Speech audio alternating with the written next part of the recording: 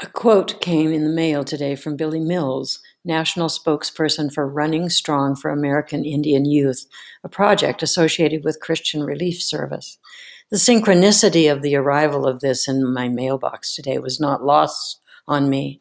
I already had spent my hour up in my sanctuary reading my Bible, devotionals, and praying for you and other family and friends on my prayer list. Yes, you are there. Among the names on my list is Native American youth. Lord knows their needs and yours.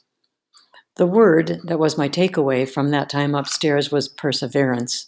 And that's before the mail came with this gift. Go back up and read it again. It's called collective perseverance and hope, resilience and certainty in tomorrow. Tomorrow, a better day. If you look at this in my WordPress blog, you'll be able to see the mail that came. Persevere in those choices. It's perseverance that changes maybes to yes. Chase the doubt away. To make an impact, just practice perseverance. Keep your dreams alive. God says you are unique, designed for greatness, being persistent as you work to problem solve. The road to success. There's a picture on my blog that I want you to see. I can't just sit here expecting success to come. I got to go get it. It's perseverance, working to make it happen that completes the goal. What are you working to complete with great success? Live with that purpose. Persevere with purpose, but tenacity ain't easy when we don't see the results we need. Positivity is hard to always maintain when we keep failing. But unless we fail, we're not trying hard enough. Gotta fail to learn. Romans 5, 3 and 4 says, not only that, but we also rejoice in our sufferings because we know that suffering produces perseverance, perseverance character, and character hope.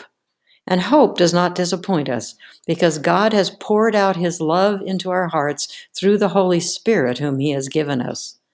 Don't let the fact that there's certain failure keep you from taking chances. Folks who developed the vaccine are using fails many times. Before succeeding, they conjured up their courage and kept on trying. That's the way it is. So embrace perseverance and live your purpose. Therefore, since we are surrounded by such a great cloud of witnesses, let us throw off everything that hinders and the sin that so easily entangles, and let us run with perseverance the race marked out for us. That's Hebrews 12:1. Look at the runner.